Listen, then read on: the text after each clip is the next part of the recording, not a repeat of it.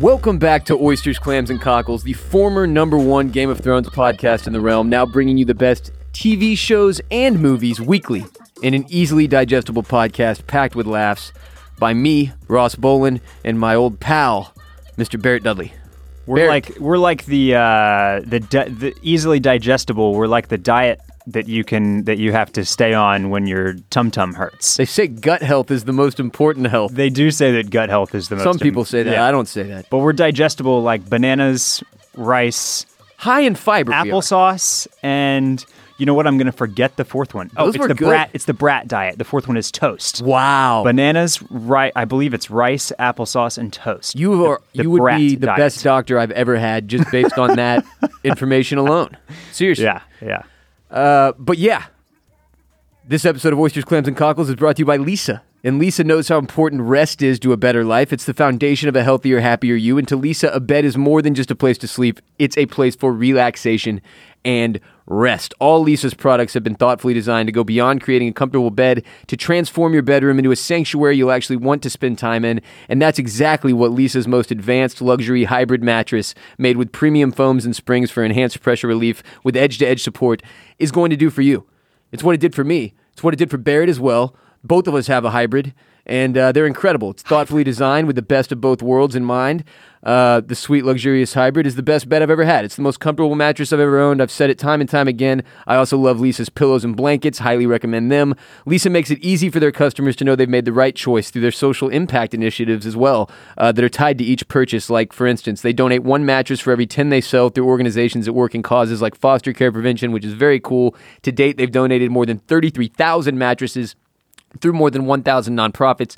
Lisa mattresses are made in the USA. In-home delivery and setup is available, as well as financing, if you want to go that route. Don't miss out. Live healthier, live happier by resting deeper. Order today, Clam Fam. Get 15% off any mattress for a limited time at lisa.com/dragon.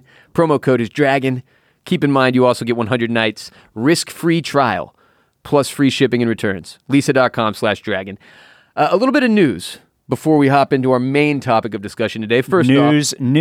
Go ahead with the news, and then I have a Clam Fam correction as well. It's been a while since we did one of those. Hey! Yeah. So. I just stopped correcting myself. Yes, but I just wanted to throw the Clam family a little nod to so that they know that when we make mistakes, we still are listening and we know it. We're accountable. You're my accountability buddy. Accountability buddies, exactly. What's the Clam Fam correction? You want to just get that one out of the way? Let's just do that first. In the hubbub of last week, when I was talking about all sorts of Marvel properties and who bought which ones. Oh, yeah. I knew I was going to make a mistake here, by the way. Of course. But I threw Warner Brothers in there, and Warner Brothers belonged nowhere in that conversation because Warner Brothers is DC Comics. Ah, got it. So if whatever I said that Warner Brothers did, they didn't do. There was Marvel Entertainment. Disney bought Marvel Entertainment in 2009. But for whatever reason, Fox still owned the rights to the X-Men characters and the Fantastic Four characters. So with this most recent acquisition that Disney just made of buying Fox, they now own the whole Marvel, ensemble. It's a monopoly. They own all of them. They own all the characters now. And but Warner Brothers must be the monopoly. Warner Brothers did not belong in that conversation. So thank you to our listener that corrected me. The comic book community is a passionate one. Yes. These fans of these superheroes, they'll get you. They'll come for your throat. So I'm glad you corrected that. Yeah. I had to. In news, Emilia Clarke opened up saying she believes playing Daenerys Targaryen on Game of Thrones actually saved her life. Here's the quote. I always say that Daenerys literally saved my life because it puts you in quite the headspace when you've had a brain injury. This is with Variety Studio in an Actors on Actors interview with Regina Hall. She said, walking in her shoes, I just put so much more into each season because it really was life or death. I felt so powerfully that she was saving me. I could only see her. It's just a cool, we already knew a little bit of this, but it's just a cool quote or soundbite if you want to go listen to it. From Emilia Clarke opening up about her experience playing Dany and all the obvious trauma she experienced going through multiple brain aneurysms and all that. In other news related to Game of Thrones, Jeannie Finley, the woman who directed The Last Watch, which we're obviously talking about on Patreon, the first podcast episode of which is available already on patreon.com/oysters. She spoke out about the Season 8 petition to rewrite Game of Thrones with competent writers. And I thought her little quote was good, so I wanted to share it. She said, quote, "So if you want to set up a petition, go for it. Or if you want to complain about the show, go for it. Game of Thrones is about the show, but is also about the community who love the show and feel passionate about that. There's also going to be strong opinions, so I sort of think it's okay for people to express their passion, in whatever form that takes. It's hard to say goodbye. If you love something, it's hard to let go, and sometimes you're the meanest to the person you love the most."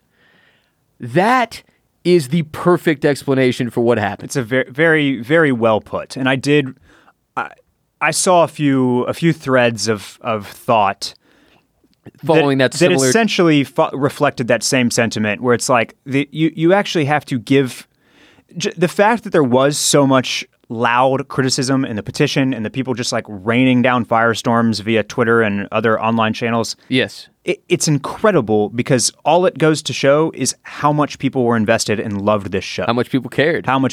Right. Exactly. It's a thin line between love and hate. It truly is, Barrett. It truly fucking is. And on that note, let's get into Chernobyl. Ooh. Where there's mostly Chernobyl. Not a lot of light, not a lot of happiness, not a lot of bright parts of this 5-part miniseries that HBO created. Not many, but But some. This episode in particular was a lot lighter, by way of not including any puppy slaughter. That's true. So I obviously have gotten all the way caught up. I've watched the finale that aired yesterday on Monday night. We're recording on Tuesday. Y'all won't hear this till Wednesday. But the puppy slaughter, you were not exaggerating. It wasn't so much... I mean, they did a lot of it off-screen, off to the side. Yes, yeah. But you're there for it. Right. And it's that you keep coming back. Like, you go with the puppy guys, and I was like, this sucks. I know what's about to happen. Tay had to leave the room, by the way. I watched the puppy guys. She comes back in the room. We go back about the show. Then the puppy guys are suddenly back, and I was like, oh, shit. So I had to hit pause. She has to leave again. That happened 3 times. Yeah, no, you couldn't just skip the one scene. Right. If you were either hiding your eyes with a blanket or leaving the room or going down to your phone to avoid it completely, like you do with social interaction. Right. Amongst your friends. It's puppy slaughter and social interaction. Yes. Those are the things we avoid. Then yeah, you had to do it multiple times. Now, several people kind of let us know that a few of these things that we've kind of questioned on our podcast, they talk about in the Chernobyl podcast. So I did a little bit of listening to the official HBO Chernobyl podcast just to get a little, to get some insight. And so I listened to most of the podcast about this episode in particular, the puppies one. Okay. Just to hear the showrunner's kind of thoughts about things. About the penultimate. And it was, about the penultimate episode. And it was kind of like I had said last week. I mean, they're showing like the dehumanization of the many, many thousands of men that were conscripted to go do this. It was representative of like almost Russia's humanity as a whole. Yeah. Like everybody that had to do the things that had to be done to keep the entire continent from being ruined was affected. Yes. That was the point. And in fact, this was like a real story from people that oh wow, that had to be part of this team, essentially, this part of the cleanup. Ew. And there was apparently, this was a scene that was in the script and that they shot, and this part they left on the cutting room floor because it was too much. But this is also derived from the telling of a real story that happened. But apparently, when they are like, what really happened was when they're dumping the bodies of pets. Yeah, I looked away into the hole. I saw the beginning, like when they start to tumble. They notice that one of the puppies or dogs or whatever is still alive. Oh my god! And they don't want to bury it alive in cement, still alive. Right. But they're also out of bullets.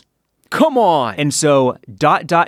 he doesn't finish the story, but they left this out of the Dude, were they show. Gonna make one of them crawl into the pit and choke out a dog? Or something horrific like that, even more horrific. Oh, I'm glad they pulled that. So yeah, so we had enough. Yeah.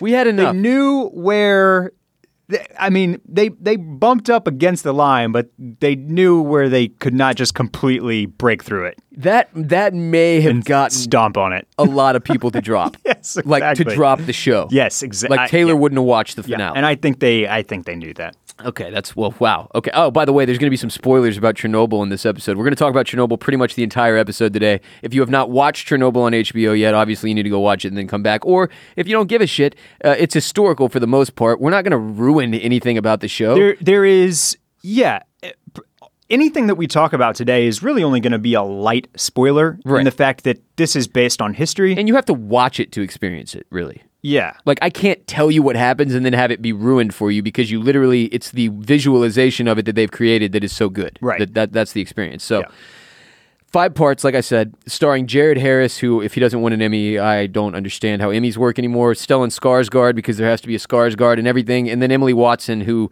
played a character that actually represented, like, hundreds of characters. Kamyuk. Yes, Kamyuk. I love Russian names more than any names. They're the best. And it was a dramatization? Sort of. Dramatization? Oh, thank God. Someone knows how to say it. Of the 1986 nuclear accident at Chernobyl, one of the worst man-made catastrophes in history. And then, of course, all about the sacrifices made to save Europe from unimaginable disaster in the aftermath of what went down. So I'm going to jump in here with a couple of things, just kind of quick asides. See. We wondered about the accents. Ah, the Brits. The Brits. So Stellan Skarsgård, not a Brit. He's just got whatever his accent is, Norwegian or Swedish. Swedish, I believe. He's one of those islands. Yeah. The Skarsgårds. Are they islands? But they're not islands. They're, whatever that word is. I'll look it up. Yeah. We're going to get bashed for our geography. Suck at geography. Our knowledge of geography. Now, anyways, they thought about Russian accents, and then first thing, Russian accents can get comical. Very, yeah. They're often used in comedy. Yeah, like if everybody's just talking in a Russian accent, then... In Mother Russia. Yes. So they wanted to avoid that. And then the other thing that the showrunner mentioned is that if you have everybody do a Russian accent, people play the accent instead of playing the character. Yeah. So then people are like leaning too hard into the accent or trying too hard with the accent, and they're not just they got to worry about the accent and the acting rather than just the acting. I'm glad they went this route. So they just said, you know what? Screw this. It doesn't really matter. It doesn't. We're not talking in Russian. Right. So why do we need them to do the Russian accents? We're just going to have everybody just talk like in their regular accent. And focus on the acting. And the story. The only thing that we will not do is include any Americans here because that would pull you like out. Way out. Yeah, then you're just... To be like, why is a student American when I'm trying to learn about Russia here? Right. So that is, Was that also included in the That was included in the podcast. That was included in the podcast. Nice. Yep. Love that. The show, the miniseries rather, is already being heralded as one of the best things to be made on television in 2019. Again, Jared Harris is picking up major Emmy steam, which he undoubtedly deserves. For the past 5 weeks, 6 million people cumulatively tuned in to watch Chernobyl, which by some estimates is now the highest rated show ever to air on television. I'm talking about viewers and critics ratings on like Rotten Tomatoes and shit.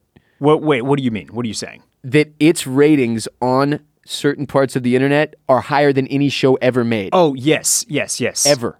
Which is obviously... But rating, not the numbers on the viewership. numbers. No. The rating of the show, yes. Quality rating is, Thank you. 6 million people is not near the record for tuning in. Kind of it's incredible a shit ton, though. For a miniseries on HBO.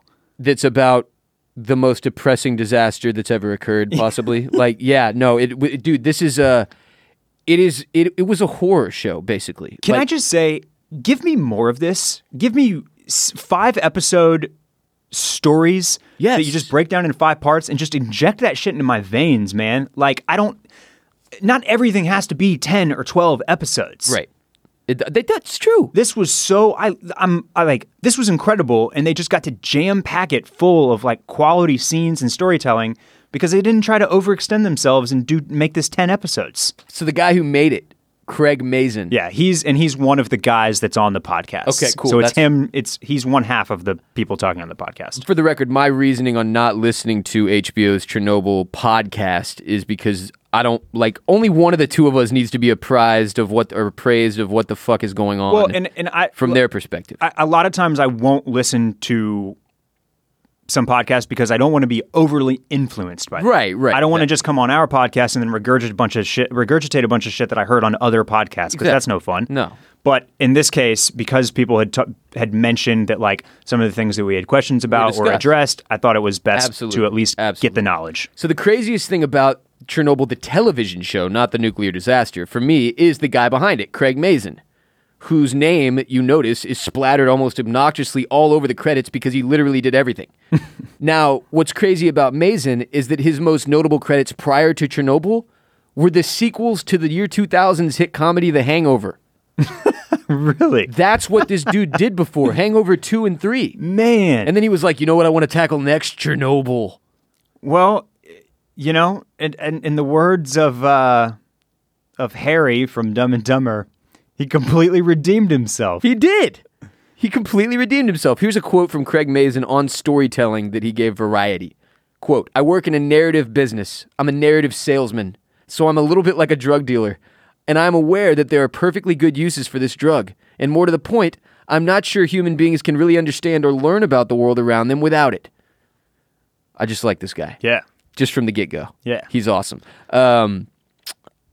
Sometimes you just gotta stack that paper and get that paycheck too. So oh, for sure. Hangover 2 and Hangover 3 were probably nice paydays for this man. I have to imagine he was paid well to make the Hangover movies. But they were booty. In a word, bad. They were booty cheeks. In 2 words, they were booty cheeks. Barrett, how much of the success of Chernobyl before, I'm kind of hopping around a bit here, but that's fine.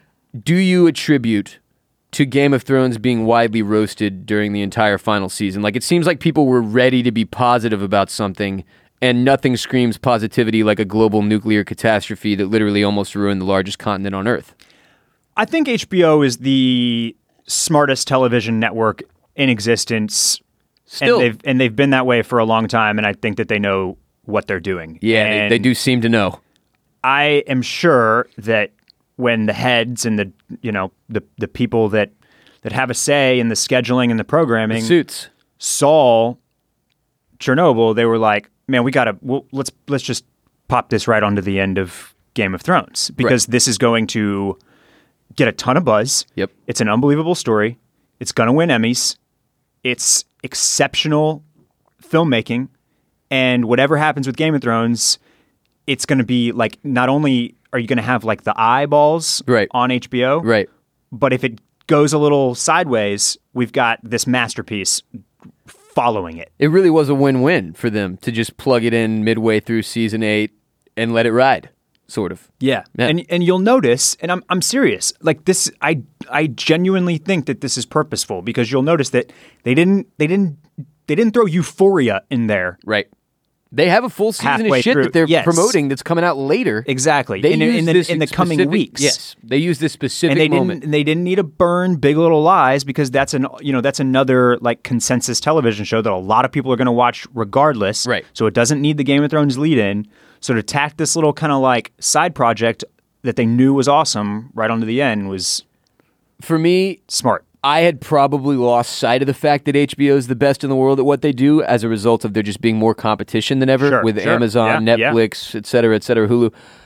This reaffirmed them for me that nobody's doing it better than them.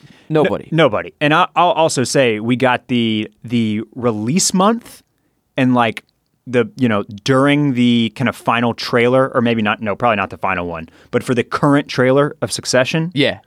Either I think right before, if you were watching on HBO Go. So that was not there before, right? The thing that popped up and it was like coming in August or whatever. We didn't have a date for Succession. I didn't think so. I was just making. Is it August? Yes. Yeah. And I don't think they've given any. They haven't been more specific just the than month. that. We just know that it's August. Soon enough to get me pumped. And I'm telling you, I have like almost like Thrones-like anticipation for Succession. I'm with you. I don't know that that's fair. But it's the most hyped I've been for a TV show. I'm jazzed for season 2 of Succession. Dude, the first season was fucking awesome. And it had everything. Oh man, it looks so good. It really looks does. So good. What's going on with the dad? Is he okay though mentally? Yeah. And he's got Kendall as his little, foot soldier again, just doing what daddy says, and it's going to be so tight. So was the thing that happened in season 1 with his brain like a mini stroke or something, and now he's fucking fine. Yeah, people have heart attacks and mini strokes all the time, and they rise back like a phoenix from the ashes. Sick. Like a phoenix from the ashes. What? Okay, back to Chernobyl. He seems to be fine, is what I'm saying. He does seem to be quite okay. He recovered. He's got, what, $1,400 billion gazillion dollars. Like, this man can afford the best healthcare in the world. They melt down the money and they pour it in your ear. Yeah, exactly. I found this opening bit in an article from Wired, actually. It was written by Emily Dreyfus. Another very accurate statement here. I wanted to give her some credit. Emily Dreyfus on Wired, okay? She said, quote, "Animals are dying in droves across the globe. It's 123 degrees in India. U.S. politics are a garbage fire. Diseases eradicated by science have been reanimated by ignorance. Technology meant to unite people has divided them instead. But hey, at least we're not dealing with a nuclear meltdown." That really summed up for me, though. Like, I went deep and hard on, like, okay, don't get me wrong, Chernobyl, excellent miniseries. Mm-hmm. But the reception seems to have been a bit overblown. You think it's like, okay. Yeah. And I think it was a result of, like, at first I was just like, okay, it was Thrones. But then the deeper I read into it, and then this particularly well-written little piece here from Emily Dreyfus, we were just set up perfectly for this. Like, shit is so bad in the real world that it was nice to get a reminder that it could be worse. Yeah. Oh, yeah. We could be in Russia during the fucking Soviet Union where things were absolutely awful everywhere all the time. And everybody lied about it. It was fucking the closest thing to North Korea we'll ever have. Yes. I mean, or that we've ever had in the past anyway.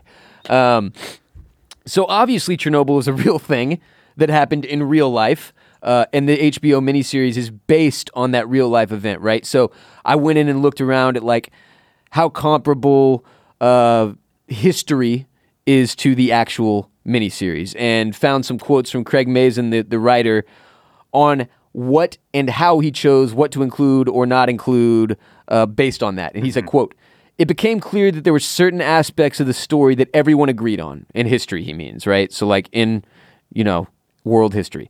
"Those stories struck me as terrifying and shocking. From that point forward, if there was a conflict, I would go with the less dramatic and less shocking, less sensationalist versions because I had enough." So he's saying if he hit a point in the story or in history or in the notes that he was studying about this whole fucking thing where one version was more dramatic than the other, he went with the less shocking, less sensationalist version because he didn't need... because he didn't need to go with the more sensational. Which doesn't mean that the version he went with is the accurate version. It just means it's the one he chose for his storytelling purposes, which is important to remember. As horrible as this was on screen, it can't do justice to what happened in real life. And I remember watching some of the documentary footage of Chernobyl. Like, there is footage from the place, right? You see some of it in the credits, actually. Yeah. I remember watching that shit in middle school and just being like, bro, what the fuck? But obviously nothing compares to seeing a 5-part, 5-hour detailed character analysis of what the fuck went down in the USSR. Like, I just can't even... It blew my mind. He was choosing the less dramatic, exciting version of things for the sake of realism, and we still ended up with what we watched. Let me finish this quote real quick. So he said, "We're dealing with a largely oral history. There's a lot of written material, but the written material occasionally disagrees with itself. It's a story that took place in a closed society. There's a lot of challenges there." One of the biggest takeaways from this 5-part miniseries was just how crazy shit got in communist Russia. Yeah. Just how secretive, and we all heard about this in America. We've known about how crazy shit got in Russia since we were little kids. I've spoken in other podcast episodes about how in Mother Russia, blank blanks you joke is like one of the most repeated jokes in American comedy. And this is why. It truly was one of the most backward places on earth for an extended period of time. Yeah, and we didn't have a lot of information for several years. And then with the dissolution of the Soviet Union, then it started to come out. A lot of that stuff started to come out more and more. And a lot of it, unfortunately, will never come out because they fucking buried it deep within the depths of whatever hell the Soviet Union now lies. Yeah, I mean, like we're talking about, though, we just watched the show, which is largely very, very accurate. So I'm not sure that there are any other bombshells that could really come out where you'd like it's really not like we don't know whose fault it was. You know what I'm saying? We know whose fault it was. We know about the other reactors that they weren't even going to fix. What the fuck? They were just going to deny? By the way, how much did you appreciate Valeri's explanation there in the courtroom? When he does the blue and red cards explaining how this all works. Dude. I was like, I'm sitting there like hands on my hips, nodding my head. Like, this is very helpful. I was like, this is the best explanation anyone's ever given me about anything. Though. Yeah. I was like, this motherfucker needs to be a teacher. Yeah, well. Or whoever wrote the line. He executed it perfectly. Great acting. But the writing on this show was spectacular. Yes. Yeah, that was super helpful because it is one of the more difficult things to understand about this story is exactly the science of it. The science behind it and what went wrong, how. Right. And I didn't know, I kind of expected that this last episode was going to be kind of all courtroom stuff. Right. So the fact that we got a lot of the kind of the flashback style, like here's what happened, here's how it all looked, here's how it went down, was very interesting. And because of some of the documents that they do have and that were leaked from the scientists that like interviewed the people that were in the room, they know that some of that stuff was actually said out loud. That's like fucking crazy. Like they know that some of those quotes, I think it's, Akimov that says something like something strange just happened or something. He's got a line there with strange in it, and it's like verbatim what he said via in the fucking room, right? Like that, at least via the oral history. Sweet Lord. So I mean, it's a ghost town now. You can't even go there. They destroyed a part of the world. Yeah, that's fucking hard to do. And part of like plant life and animal life has come back to Chernobyl, right? But it's creepy. It's eerie because it's a deserted town that's been nothing for 30 years, and so it's basically like I Am Legend. Yeah, when Will Smith is like in New York City, but it's just overrun with flora and fauna. Yeah, basically, it's just overgrown. That's essentially what it looks like. Also, name me another podcast that has said flora and fauna as much as this one. You can't. There you go. You can't. We are the Flora and Fauna podcast. Everybody knows that about us. Yeah, dude, I saw a thing that said you could probably stand for about 4 hours in some spots in Chernobyl still before succumbing to dangerous radiation and then slowly dying. Wow. Like if you just sat there for 4 hours, you'd be toast.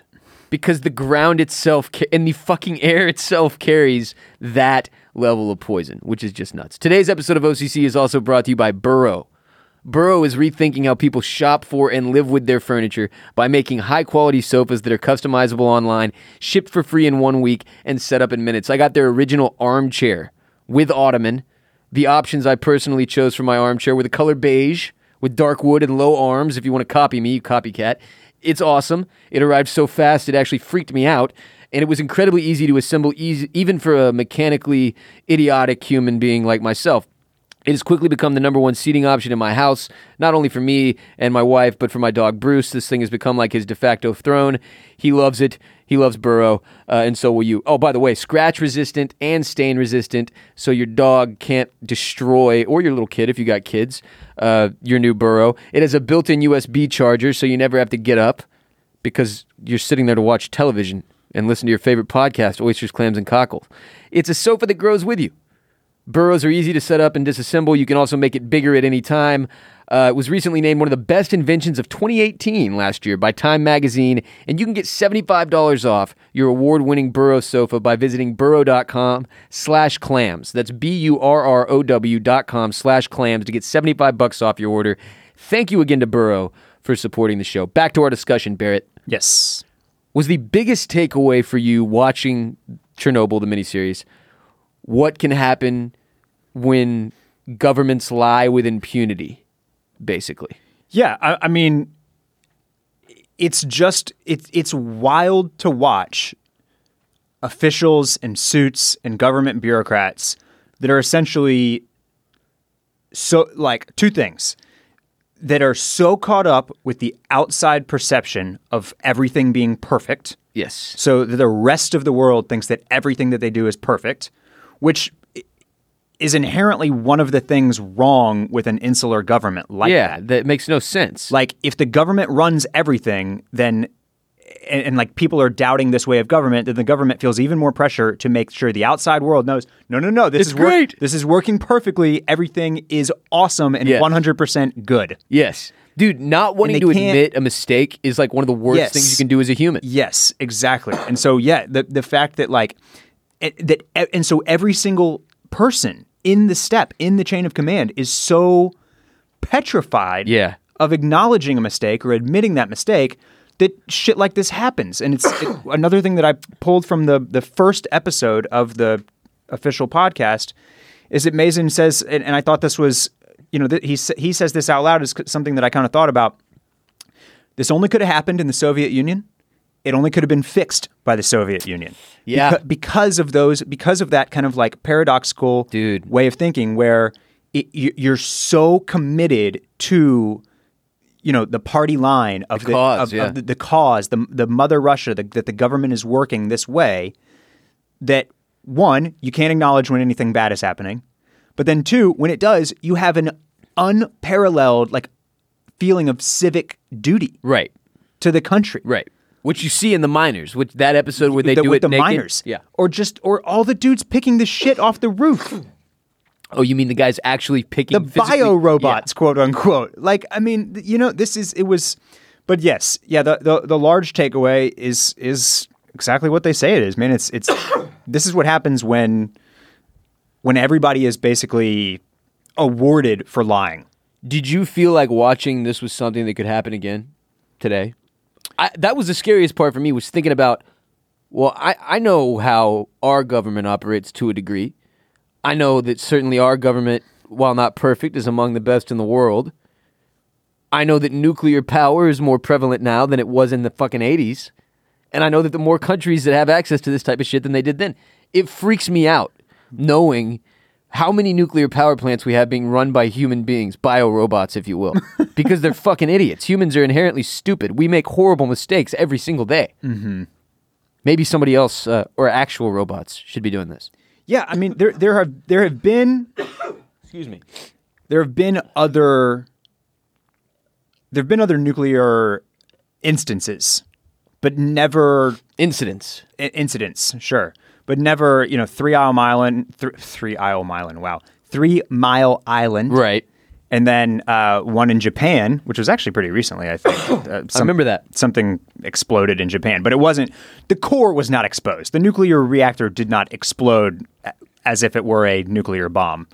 The most frustrating part of that first episode was watching him be like, the core is still there. And they were like, Jatlov, the core is gone. And he was like, go back to the core, draw a picture of it, and return to me, showing it to me. Yeah, man. What the fuck? God. Took like 45 minutes for them to be like, oh no, the core is gone. Hey, go look down over. Look into the core. The building was gone, bro. If you look into the core, it's like looking what's something that you cannot look directly into the sun. An eclipse. Much the same way, you cannot look into an exposed core, or you're dead. When they send the guys back, when he sends them back, and he's like, you go back in that room, you look down into it, and you tell me exactly what you see. And then like 2 episodes later, they're sending guys to clean up, and they're like, whatever you do, don't look over the edge into the core, because you'll die. And then one of the guys cleaning it like can't fucking help himself as he's like throwing rocks. I know. He's you're like, too close, kind man. of peering over. Dude, no, stop that. Fucking A, man. But so, yeah, I don't think that a nuclear reactor is ever going to completely explode like that again. I mean, God, I sure hope not. You would think that based on what happened in Chernobyl, yeah, the protocol at all nuclear power plants across the entire fucking planet has been like doubled down on. Obviously, the coolest thing about the finale was that it jumped ahead to 1987, the year of my birth, and the trial of the fucking idiots who ran the plant, while at the same time taking us all the way back to the day before the explosion and everything that unfolded leading up to it. And it was an absolute shitstorm on every level. Like the stupidity behind the reasoning for Dyatlov carelessly pushing his own men to execute that test that ultimately caused the meltdown was so infuriating to watch, dude. Yeah. I mean, because everybody's met somebody like Dyatlov at some point in their life. somebody that's just fucking angry. All they care about is themselves, and they're just so disconnected from what really matters that something like this can happen. I mean, I love the argument that this could only happen in the Soviet Union. It could only be fixed by the Soviet Union because guys like Dyatlov could only be in positions of power in a place like the Soviet Union. Right. Like, you would have to be so backward in your system to get... I mean, like, don't get me wrong. We get stupid people at the top of our system all the time. It's part of the way it works. Politics in general breed this sort of issue, right? Because there's so much ego involved in the I am the decision-making person with the power. And this motherfucker, Dyatlov, let it get to his head so bad that he didn't give a shit about it. You're running a nuclear power plant, sir. This isn't a cereal factory. What the shit is wrong with you? Yeah, watching him essentially just almost kill everyone in Russia? Yes, was something. Fuck this guy. He got 10 years hard labor? 10 years hard labor, and then was out. And then lived to be like 62 or some shit. Yeah. He killed children. Lots of children. So fucked up, man. Through the first 4 episodes, all we did was chronicle the fallout, right? Both the nuclear and the political fallout of Chernobyl. And, I mean, we cover everything. From how radiation destroys a human body and spreads, to how it eats away at a living organism, period, to the horrific task of putting down all the pets in the fucking city. And, I mean, don't get me wrong, first 4 episodes, great TV. I thought the 4th was the weakest of the first 4. Then, episode 5 just cemented this thing for me. I mean, I don't think they could have better wrapped up the story. And that particular thing you pointed out already, where he's walking us through exactly how it happens, was one of the reasons I loved it so much. It's because I felt like I walked away with an actual understanding of the science behind a nuclear reactor, specifically an RBMK nuclear reactor, which they no longer fucking use, or they fixed, I guess. And I didn't know any of that stuff. Yeah. I mean, I didn't know how any of it worked up until episode 5, and I didn't really care to know, honestly. It was enlightening, and you learned something. And what I especially liked about the courtroom scene, shouts to our man, Roose Bolton, another Game of Thrones character coming through, cashing a check. Yes. Or Ruse Bolton, as you might say. That is how I say it. Ruse. I'm Roz. I liked that you got the sense of that kind of government insidiousness. Yeah. But it wasn't as blatant or on its face as you might expect. Right. You know what I mean? I almost expected guys in the courtroom to be telling other people to like shut up or what they could or couldn't say. Right. Yes. But I think they let him say everything. They didn't stop him. I think because it had gotten to such a point, though. I mean, where he's literally dying, like in front of them. His body is fucking on a time bomb, basically.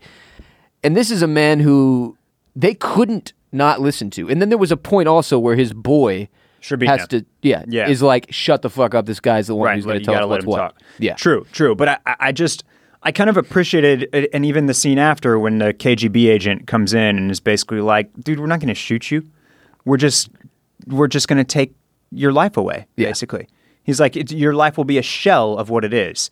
And I thought that was just, it was interesting. It was impactful just to know that, like, you know, they're not just going to take this dude out back and put one in his head right this minute because of what he just did. Right. Like it's almost not that they could. I mean, not that they couldn't have, or not that they didn't in other situations. Yeah, it's because he was so public. But in this one in particular, like, I don't know, it was even, you know, it was almost even scarier that instead they were just going to leave him in his office, not let anybody talk to him because that would be a stain on anybody that, you know, collaborated with him. Yep. Be a stain on their career. They couldn't go around doing that, so he wasn't going to have any friends. All the work that he had previously done was going to be credited to other scientists. People. Like, the whole thing, you know, it's just one of those things. It's like, you know, what's worse, really? Being killed or just having your legacy ripped away and your life kind of reduced to something meaningless. The KGB guy was another one of the harder things. He was probably the second hardest character to watch behind Dyatlov, just because you knew he had ultimate power. Nobody could say shit to that. Yeah. There was nothing that was going to happen to that guy until the dissolution of the Soviet Union. The KGB, and if you want to get into the history of Russia and like why things ended up the way they did, it is a very, very long and storied, problematic, in many cases, depressing history of a very failed nation in a lot of cases. And it bred that sort of defensive paranoia that turned into the KGB, that turned into, that all in all, when it was all said and done, and you can look at the full circle of it, it led to this. It's what led to this sort of disaster taking place, right? Mm-hmm. It really, really is mind-blowing that many bad decisions could be made in a row up front in like episode 1 or whatever. Then it takes a million incredibly brave decisions to fucking undo those bad decisions. But just Dyatlov. I just want to punch Dyatlov's ghost right in the balls. This episode of OCC is also brought to you by ExpressVPN. Admit it, you think cybercrime is something that happens to other people. You may think nobody wants your data or that hackers can't grab your passwords or credit card details. You would be wrong. Stealing data from unsuspecting people on public Wi-Fi is one of the simplest and cheapest ways for hackers to make money. When you leave your internet connection unencrypted, you might as well be writing your passwords on credit card numbers on a big billboard for the rest of the world to see or something. You need to take action. Protect yourself from cyber criminals. Use ExpressVPN. It secures and anonymizes, which is not a word, anonymizes is the word, your internet browsing by encrypting your data and hiding your public IP address. It's easy to use. It has easy-to-use apps that run seamlessly in the background of your computer, phone, and tablet. It takes one click to turn on, and using ExpressVPN, you can safely surf on public Wi-Fi without being snooped on or having your personal data stolen for less than $7 a month. You can get the same ExpressVPN protection that I have. ExpressVPN is the #1 rated VPN service by TechRadar. It comes with a 30-day money-back guarantee. Protect your online activity today and find out how you can get 3 months free at expressvpn.com/clams. That's EXPRESSVPN.com/clams for 3 months free with a 1-year package. Visit expressvpn.com/clams to learn more. Perhaps the most damning part of HBO's miniseries, beyond all the imagery and watching the visualization of everything that they were able to put together, was the text that followed in the wake of the finale's final images, right? So we get a line from Jared Harris playing Valery Legasov, who was the commission head of the commission investigating Chernobyl, where he says, "Where I once would fear the cost of truth, now I only ask, what is the cost of lies?" Which is the whole theme of the miniseries, was what is the cost of lies? Right. And then we get some facts on the disaster to put things in perspective, and they come with images. I want to address the ones that I found to be the most important and shocking. First of all, Valery Legasov took his own life at age 51 on April 26, 1988, exactly 2 years after the explosion at Chernobyl. You got to think that was on purpose. I'm betting that he was aware. It was meaningful for him, right? Audio tapes of his memoirs were circulated around the scientific community in Soviet Russia, and his suicide made those tapes impossible to be ignored, which I thought was a very important sort of period on that. Like, it's one thing if he just kills himself. It's another entirely if he was going to die already. He was I'm fucking melting, essentially, from cancer. And his suicide caused the tapes that all of his memoirs were recorded on to actually be paid attention to. I mean, the whole thing is just kind of incredibly tragic. It's the most tragic, dude. I tell me what you think that meant. Why did I guess because he killed himself, they could not essentially just like smear him in the media or smear, like say that he was just they couldn't like put words in his mouth anymore. They couldn't say that he was just a disgruntled former employee that didn't like how he had been treated after Chernobyl. I think it was did that kind of mean that the suicide just made him more believable to the scientific community? Maybe a little bit. I sort of took it as that it is likely those hundreds of scientists and the other members of the government that were obviously cool with Valery Legasov by the end of it all, that his suicide caused them to stand up more. Yeah. Is my guess. That it caused more people to be like, no, fuck that. We're not ignoring this. The man killed himself. Right. We're going to listen to the tapes. We're going to let other people listen to the tapes. Yeah. We're going to figure out what happened. That makes sense. Another line. In the aftermath of his death, Soviet officials finally recognized the design flaws of the RBMK nuclear reactor. He had to fucking kill himself before they even did. And the reactors were then retrofitted to prevent an accident like Chernobyl from happening again. To be clear, that's 2 years later, the dude kills himself. Then they acknowledge the RBMK nuclear reactors are broken. Yes. And they go retrofit them to prevent this from happening again. Yes. Brutal. The character of Ulana Komyuk, who we discussed, as I mentioned earlier, represented dozens of scientists who worked with Legasov and was created specifically to represent them and to honor their dedication and service to truth and humanity. Boris Sherbina, who was played by Stellan Skarsgård, died on August 22nd, 1990, 4 years and 4 months after he was sent to Chernobyl. So this is a guy who, I think this is important because this is a guy who was sent to Chernobyl, was largely outside of, obviously, Legasov. He was the main dude who was in charge. And he didn't actually interact with any of the explosion or go clean up or anything like that. He's just there, right? 4 years. And it killed him. I thought it was a good scene, too, when he... Well, I really liked the whole scene. Him when he and Legasov have the conversation outside of the courthouse while they're under recess. And, I mean, that's just great scene, great acting. But when he basically says, like, you told me, I believed you, but at the same time, you always kind of think, well, I'll be okay. Yeah. And like, of course you would have. Yeah. Because you were there. You weren't sensing anything while you were there. You weren't tasting metal. You weren't close enough to like feel, any type of this wild radioactive. Right. Because you imagine it would be like almost this warmth, right? Like eating sure. away Some at you or type something. of buzz. Yeah, but it's just a place. You're just there, yeah. Right? And so of course, you can really imagine that it was difficult to like really have that truthful conversation with yourself. Just by being here and running the cleanup, I'm gonna die in 5 years. It's like part of the human hubris, right? Like, you can't admit to yourself that you're going down too, right? It's just the other humans around you. Yeah, and that was one of the things I was so taken aback by during episode 1 was these two men are essentially committing suicide by being there. Yes, Valery Legasov and Boris Sherbina. And yet they don't seem to realize that. It's because it's the whole duty to your country thing that you described, that the Soviet Union had more than anybody else. That was the whole fucking thing, right? It was all about the pride of the Soviet Union. And that drove these two dudes, that and fear, probably, to go do their jobs.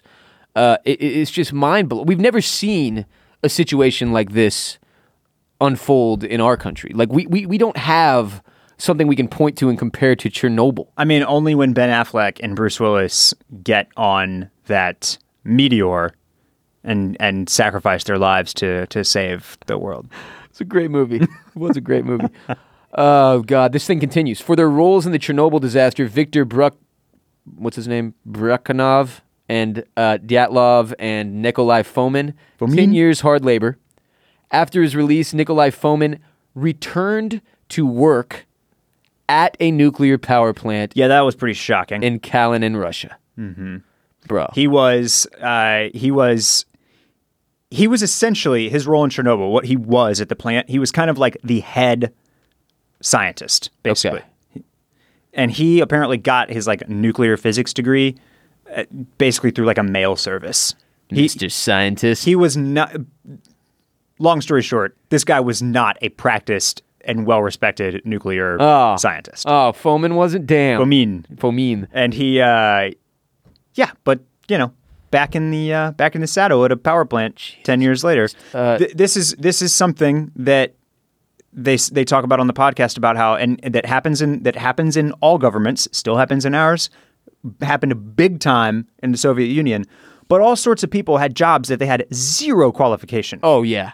Oh yeah. No, it's like all governments have people like that, but the worse your government is, the more people like that there are. Right. Because you're just Like, oh, this dude's been a farmer all his life, but, he'll definitely be able to handle our NASA program. Yeah, nepotism is not going to help you, like, fucking hiring people to run your country. That's not the way to go, right? Absolutely not. Dyatlov died of radiation-related illness in 1995. The fact that he was allowed to live at all is fucking mind-blowing to me. The fact that he lived that long is infuriating. He was 64 years old. Never should have been allowed. They should have thrown that motherfucker into the place the core used to be to see if he could find it, since he was so convinced it was still there. Yeah, go look at it. Go look at it, Anatoly. Yeah, look at it, Dick. Kodymchuk, I can't say any of these Russian names. One of the firefighters, Valery, the one that he died down there, he's permanently entombed under Reactor 4. They were never even able to get this fool's body out. It's just there forever, which is nuts. Speaking of which, the firefighter's clothing still remains in the basement of Pripyat Hospital.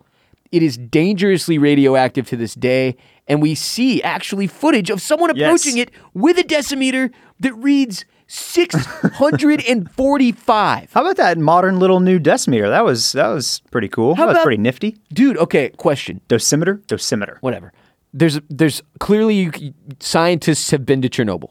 Yes. Since this happened. They have. Is it that you can wear a suit that protects you from this?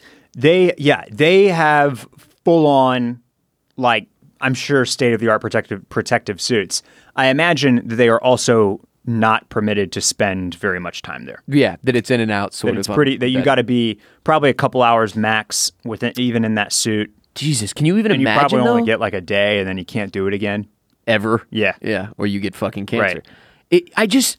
The idea that the air and things you can't see could be actively killing you, not could be, they are, is crazy. And like, I guess it's never struck me the way it struck me watching the show, obviously, that it's nuts to think that you and I would be completely unaware if a nuclear reactor melted down within miles of here, and we'd be absorbing death, basically. Yeah, I've got a question for you that's kind of semi-related. Did you ever have the feeling, watching this, listening to all the stuff about radiation and nuclear and just, like you're talking about, it's just stuff in the air quietly killing you? Yeah. Did you ever, like, look down at your phone and be like, there are 3 billion of these just hanging out, doing God knows what to us? Just set it 2 feet away from your leg. Yeah.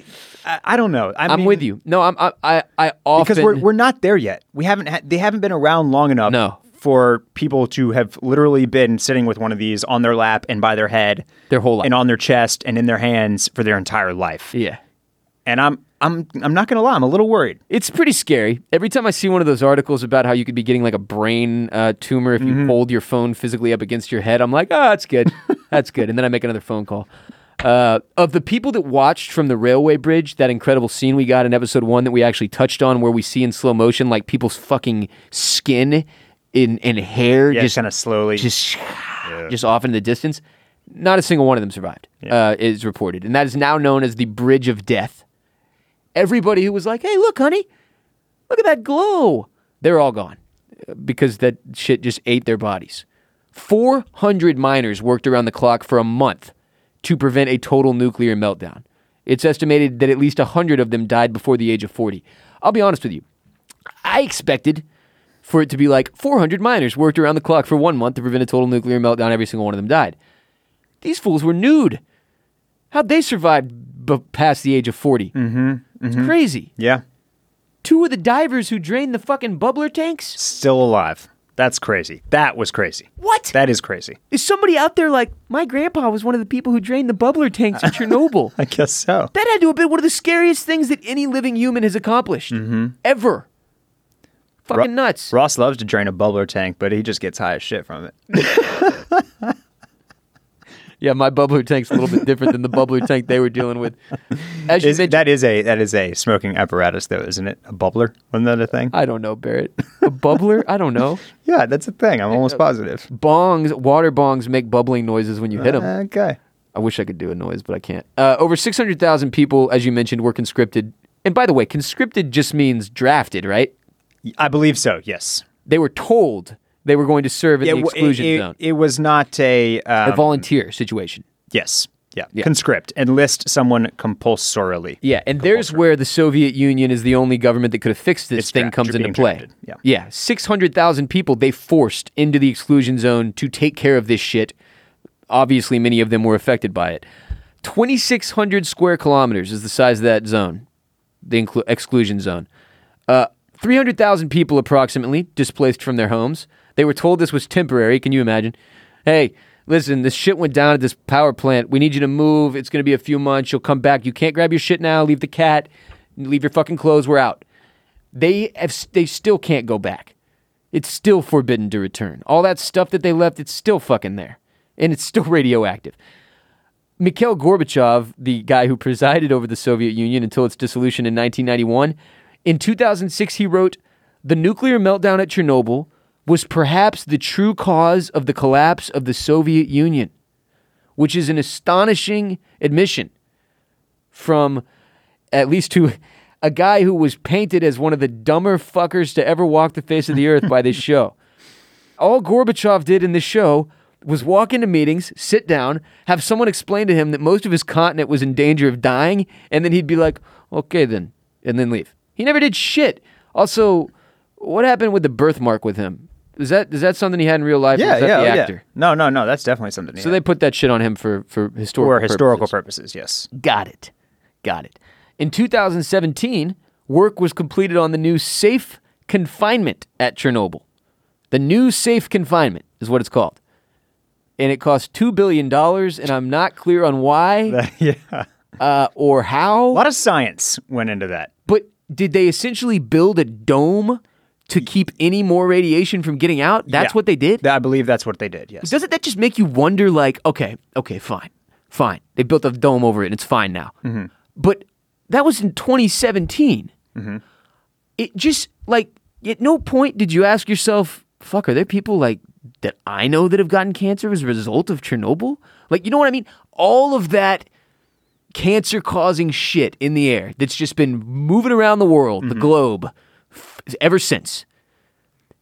That's just terrifying. Like, that anyone else could be hurt by this anywhere else in the world is nuts. But the fact that it could happen 20, 30 years down the line, like, I'm just curious how much science there is behind the disaster and the aftermath that we'll never really know because we can't be told. You know what I mean? Like, sure, it doesn't strike me as something that when you clean it up, it's over. Yeah, well, and they can't, I mean, like they talk about, we don't know a lot about it because it's too hard to study. Yeah, and you can't do the tests. You can't, not a lot of, we happen to know that being really, really close to super high amounts of nuclear radiation causes you to taste metal. Okay. But we know that from like a very small sample size of people that have lived to tell it, essentially. Right. You know what I mean? Yeah. Like, you can't do these tests. We don't know much about it because it's very hard to study because of the dying. And the death and the dying. The death and the misery and the general, destruction that it all causes. Following the explosion, there was and this is the only way they put it, there was a dramatic spike in cancer rates across Ukraine and Belarus. The highest increase was among children. Yep. I mean, that's the thing that I can't wrap my head around. Is like, I would hate Russia forever and ever. If someone in my family, like if I lived in the Ukraine and like my fucking dad died because these dicks couldn't keep their nuclear power plant together. Yeah. That's awful. I just feel like they're used to that in Ukraine and Belarus and Russia. It's just shit over there, just awful. Like that. I'm serious though. That is just the type of stuff that they deal with all the time, I feel like. Yeah, that's why their music is so depressing. We will never know the actual human cost of Chernobyl. Most estimates range from 4,000 to 93,000 deaths. That's not a very small window there. That's a large window. Broad range. The official Soviet death toll, unchanged since 1987, is 31. Classic. 31. Classic Russia. Good. It is classic Russia. Perhaps the most classic Russia example of all time is that they tried to say 31 people died as a result of a nuclear reactor core exploding. Yes. Yeah. Exploding. And then, of course, the last words on the screen are, in memory of all who suffered and sacrificed. And I really loved that angle that this this miniseries took, is it showed the human cost of it all. And that was the part that you couldn't wrap your head around unless you had something like this to help you. Mm-hmm. You can't wrap your head around what it would be like to bus 400 miners into a nuclear power plant that has exploded unless you watch it on the TV screen. And if these people, if Russia as a country, if the miners had all just been like, fuck this, dude, it would have just kept spreading. People just would have kept dying. Russia, the continent would have fucking been poisoned forever. Mm-hmm. You could not, no one would be able to live there. It would have gone down the rivers. It would have gone through the fucking ground. It would have been over. That's so crazy to imagine. We almost ruined the world, basically. That's how bad this fucking accident was. Yeah. And to me, it's the only example that I can think of outside of dropping a nuclear weapon on a city, which has happened twice, obviously. It's the only thing I can think of where we really did come close. Man, we really fucked some shit up here. And it's like, dude, should we even mess with nuclear energy? Like, what the shit? And I'm not going to get into that whole thing, but oh my God, it was just a lot. Well, you do mention that question. And so I was talking to my dad, who, when he's been in the energy business down in Houston for, forever, basically. And since the dawn of time. Since the dawn of time, yes. And he was telling me that when there was the issue at the Fukushima plant in Japan. That's what it was, Fukushima, yeah. That essentially killed what people in the energy world were calling the nuclear renaissance. Ah. Like, it was back on the rise. Okay. Because it's renewable and it's clean. It's so much cleaner. It doesn't pollute. Like, I believe they mentioned this right there in the last episode. Like, there's no smoke, there's no flame. Right. It's clean. Right. It's a clean burn. So it's it's like, if it wasn't so terrifyingly dangerous, it would be an unbelievable solution. But yeah, accidents happen, and they immediately have people freaked out, and it kills like the progress that we make. Yeah, I get that. Well, if you wanted to know, I'm sure millions of people have Googled, how many nuclear power plants are there in the United States and where are they located? There are 60 commercially operating nuclear power plants with 98 nuclear reactors in 30 U.S. states. So just keep that in mind when you sleep tonight. There's a huge one down on the Texas coast. Yeah. When you pull them up on a map. South Texas nuclear power plant. Gets a little freaky. Yeah. You're like, oh, they're not that far away. Wow. This episode of OCC is also brought to you by MeUndies. You probably spend about 90% of your life in underwear, so don't you think you owe it to yourself to make sure you're wearing the softest undies in town? That's why Barrett and I only wear MeUndies. These undies are so soft, they make Bob Ross's voice sound like Gilbert Gottfried. MeUndies uses the coveted micro-modal fabric, which is a full 3 times softer than cotton. Not only will you feel like your loins are being hugged by joy itself, but MeUndies gives you multiple style options for both men and women. Men can now try the new boxer brief with fly. It's the same great cut as the boxer brief, but it has an added option for guys who prefer to go through the front door versus over the fence. Men and women. MeUndies is also the go-to for the softest loungewear on the planet. Hang out in their super comfy lounge pants and onesies. Yes, MeUndies makes onesies. They have a great offer just for you, Clam Fam. For any first-time purchasers, when you get any MeUndies, you get 15% off and free shipping. 15% off a pair of the most comfortable undies you will ever put on. To get that 15% off your first pair with free shipping and a 100% satisfaction guarantee, you go to MeUndies.com/dragon. That's MEUNDIES.com/dragon. And the last thing we're going to discuss is the very ironic tourism boom that has occurred as a result of the success of HBO's 5-part miniseries Chernobyl. Booking their flights to Russia? I'm not joking. One Chernobyl tour agency reported a 40% rise in trip bookings since the series began in May. Okay, wait. A Chernobyl tour agency? What do you go tour? I just thought we said you can't go there. These are the questions I need to have the answers to. Do they put you in one of the suits and then bus you there and then you have 10 minutes and they bus you out? Why would anybody go? I don't know. But look, I do want to go to Russia. Shouts to our former coworker and friend Ryan, who is over in Russia right Oh, this, yeah, he right is. this, Holy right shit. this second. Dude, I totally forgot, yeah. But yeah, I mean, this actually also brings up another question. I was wondering what Russia thinks of this miniseries.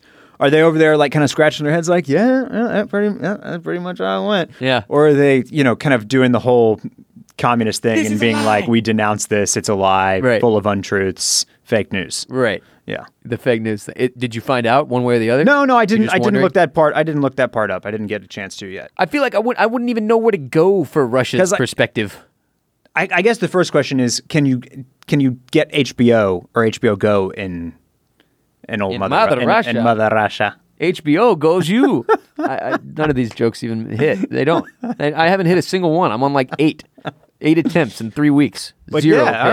all right. Let's get over there. Let's I get don't over know. there. I don't know Let's why find you out. would want to go, but I think it's like a from a distance sort of thing. Mm-hmm. But then again, I don't know. I'm looking at photos of people like walking through Pripyat, And it's a shame because you can't see you can't even see the Kremlin anymore because Tom Cruise blew it up. He did blow up the Kremlin. Yeah, he blew up the Kremlin. Kremlin's gone. Gone. Fucking the mission was impossible. The mission was impossible. It resulted in the devastating collapse and explosion of the Kremlin, and you can't even see it anymore. It's a real bummer. Yeah. 50,000 people lived in Pripyat, mainly power plant workers. They're all gone, obviously. They had an amusement park with a merry-go-round and a Dodgem car track, which I have to assume means bumper cars, Bumper right? cars, yeah. You call them Dodgem cars there? Dodgem cars, baby. And a giant Ferris wheel that never even went into operation. That wheel that we see oh wait, no, we didn't. No, they never showed us a Ferris wheel, I don't think. I just saw a Ferris wheel in something. Yeah, that was in the Game of Thrones, The Last Watch. Oh yeah, that's right. Yeah, yeah. yeah. That's the one that popped into my head too. I was like, wait a minute, that wasn't it. That wasn't in Chernobyl at all. But yeah, they've driven tourism up. Apparently, you can see the plant in the ghostly abandoned town that neighbors it for yourself if you want to. I don't know how this works. I'm not clear on the science behind whether or not it's safe. Please, for the love of God, do not go to Chernobyl saying that you heard that it was a good idea on a podcast or something. I'm not saying that. All I'm saying is, if you can go, if you were told, Barrett, that they have a suit that they can put you in, you can go walk around Chernobyl and experience it, and there is a 0% chance that you're going to get cancer as a result, would you do it? Yes. You would. Yeah, if they tell me that there's a 0% chance, yeah. You trust the idiot doctor telling you 0% chance? A doctor pulled the fucking trigger on this whole thing. I mean, some scientists have already been over there doing it. Dyatlov lived to be 62. Shit, you should be fine.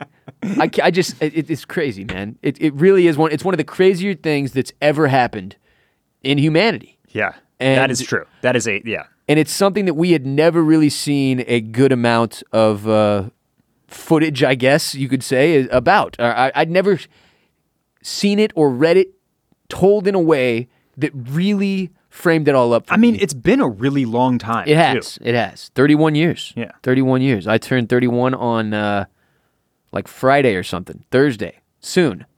One of these days, I turned 31. Longer than that. It's my age. Been 32, right? 86. This happened in 31 or 86. 30. No, 87. No, it was 86. Nuh-uh. Yes. Are you sure Yeah. that Chernobyl exploded in 86? Yes. Yeah, you're right. Positive. Yeah, you're right. The dramatization So of it's- the 1986 nuclear accident. So 32 years, indeed. Fine, you can have this one. Okay? You can take this one in your birth month. I'll get some other disaster and put it into mine. But that will do it for today's episode of OCC.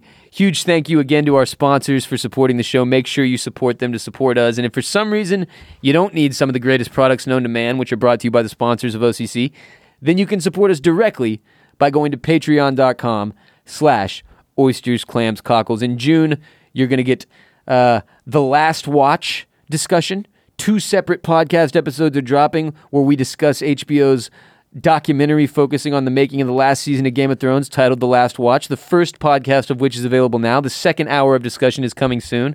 We've also got Dark Phoenix coming up as our first movie club movie. Hell yeah. In June, which is exciting. So hit patreon.com/oysters, clams, cockles today. Support OCC, Clam Fan for Life. Follow us on social media for updates on the best in TV and movie content that you can find on the whole of the internet. Instagram.com/oysters, clams, cockles. Twitter.com/clams and cockles. Facebook.com/oysters, clams, cockles. You can follow me, Ross Bolin, on Twitter, Instagram, and Snapchat at WRBOLEN, at WRBolin on all 3. And of course, my other show focusing largely on comedy, humor, life, mental health, animals, pirates, ninjas, and more is the Ross Bolin podcast, and you can listen to it in all the same places that you're listening to OCC. Barrett, where can we follow you? You can follow me across the social medias, Ruse Bolton, at Barrett Dudley, Instagram and Twitter. You can also check me out on the Club Cool podcast, which meets at the intersection of style and pop culture. Last week, we talked about the new Sakai and Nike collaboration. Phil and I broke down one of our favorite comedy shows, which we mentioned here last week, Veep on HBO.